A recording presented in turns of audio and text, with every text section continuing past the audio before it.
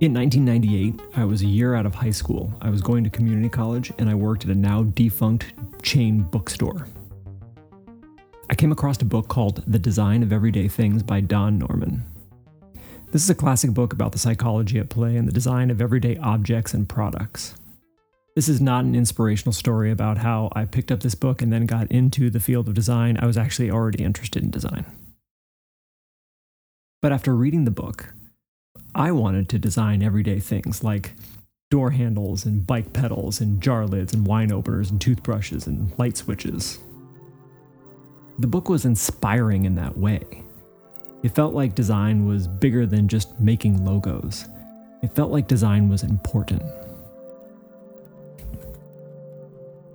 But when it comes down to the practical nature of making silverware and coffee cups and toothbrushes, I really wasn't that interested in designing everyday products. I wanted to work on difficult things, hard problems, bleeding edge technology. Now, I didn't know it at the time, but what I was really after is complexity. So 20 years later, I've sharpened my focus, and I have a simple goal for the kind of work that I'm after. I aim to work on projects of ever-increasing complexity and scientific value. Now, in order to focus on complexity in design, you have to define what complexity means. Most designers start out their career making things look pretty. I don't mean that in a pejorative way, that's exactly how my career started out. And frankly, for most clients, that's all they're really looking for anyway.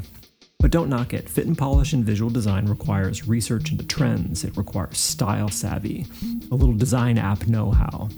But none of this qualifies as complexity, at least not in the way that I'm defining it. Now, holistic approaches to design like user-centered design or user experience design, where the context of use, the environment, the duration of the activity, all of it is considered in the design of the product or system, these methods open the door to thinking about design at a higher level. But I'm going to level with you here. Most UX work isn't that complex. You can find books and blogs and Medium articles that make UX design sound complicated with a dizzying list of concerns and methods and jargon, but in the end, all these methods and techniques often get applied to simple websites that show calendars of webinar events that you can sign up for, or a buy page showing various gym memberships that you can purchase, or a sequence of questions that help you pick out the right ink cartridge for your printer. None of this is complex. In the general practice of design, you might feel like it's complex. You may have a lot of projects to juggle at once, a lot of stakeholders. But I'm not talking about logistics or even tough personalities.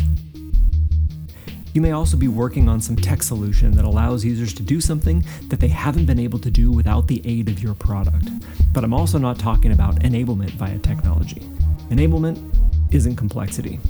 In fact, enablement is often not complex at all. It's usually pretty straightforward. And here's where we get right down to it. It's possible that you work in the design or tech industry and haven't really encountered complexity in the way that I'm defining it at all.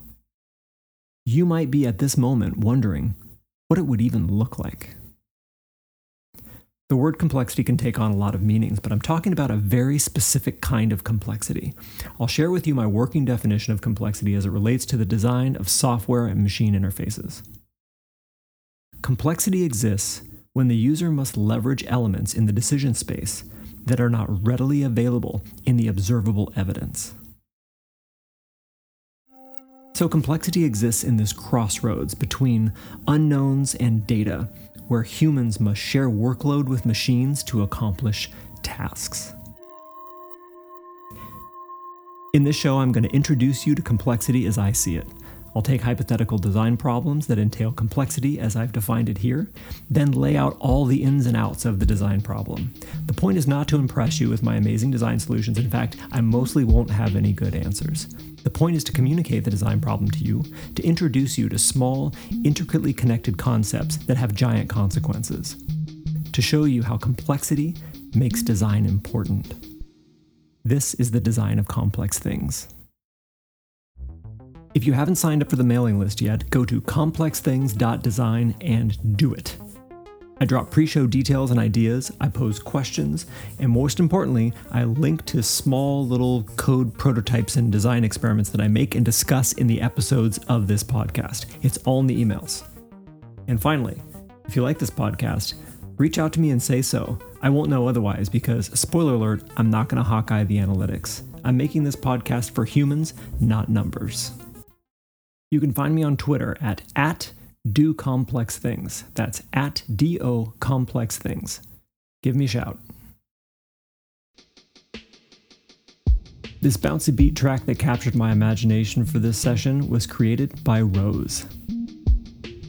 Go check out Rose's website at loyaltyfreakmusic.com.